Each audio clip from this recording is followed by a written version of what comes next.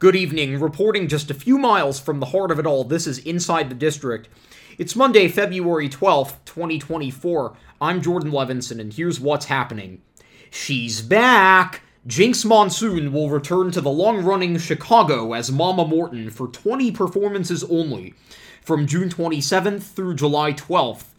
With her first stint early last year, Monsoon, a two-time winner of RuPaul's Drag Race, became the first drag queen to perform the role on Broadway, breaking box office records in the process.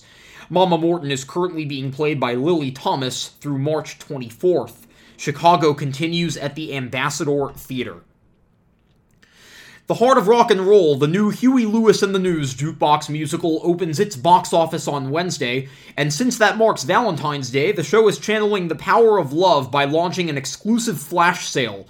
From 12:30 to 6 p.m. Eastern, a select number of tickets for all preview performances will be sold at the James Earl Jones Theater for $19.85. In addition, the first 50 people online will get the chance to meet Lewis himself and take a Polaroid picture with him. There is a limit of 2 tickets per person, and the deal is only active in person and on Wednesday. The James Earl Jones Theater is located on 48th Street between 6th and 7th Avenues in Midtown Manhattan.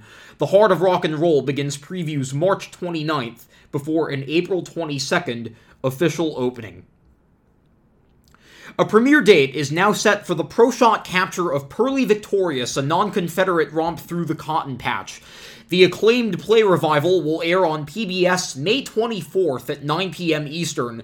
It was filmed late last month at the Music Box Theater for great performances before closing on Broadway last Sunday. The airing will also be able to stream on pbs.org and on the PBS app. The 9-person company was led by Leslie Odom Jr. as a charismatic traveling preacher looking to save his hometown church. And finally today, Actors Equity Association has authorized a developmental strike that could pause workshops, labs, readings, and out-of-town tryouts for potential Broadway musicals and plays in the pipeline. According to Playbill, the strike would be over a development agreement, which governs the terms by which actors and stage managers work on developmental workshops prior to fully staged productions. The development of this agreement already resulted in a 2019 strike over what was then called a lab agreement. That strike lasted 33 days. Lead negotiator Al Vincent Jr. said in a statement, "We know that show development is work. This development work hopefully leads to successful shows, some of which have long lives with many iterations that can make a lot of money for producers. We know there is no revenue from the development sessions themselves, but it's still work.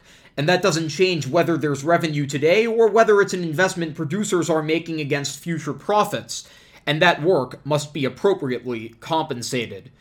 There are no specific demands or grievances stated by the union so far, there are no future dates for negotiations just yet, and as of right now, developmental work is continuing as planned.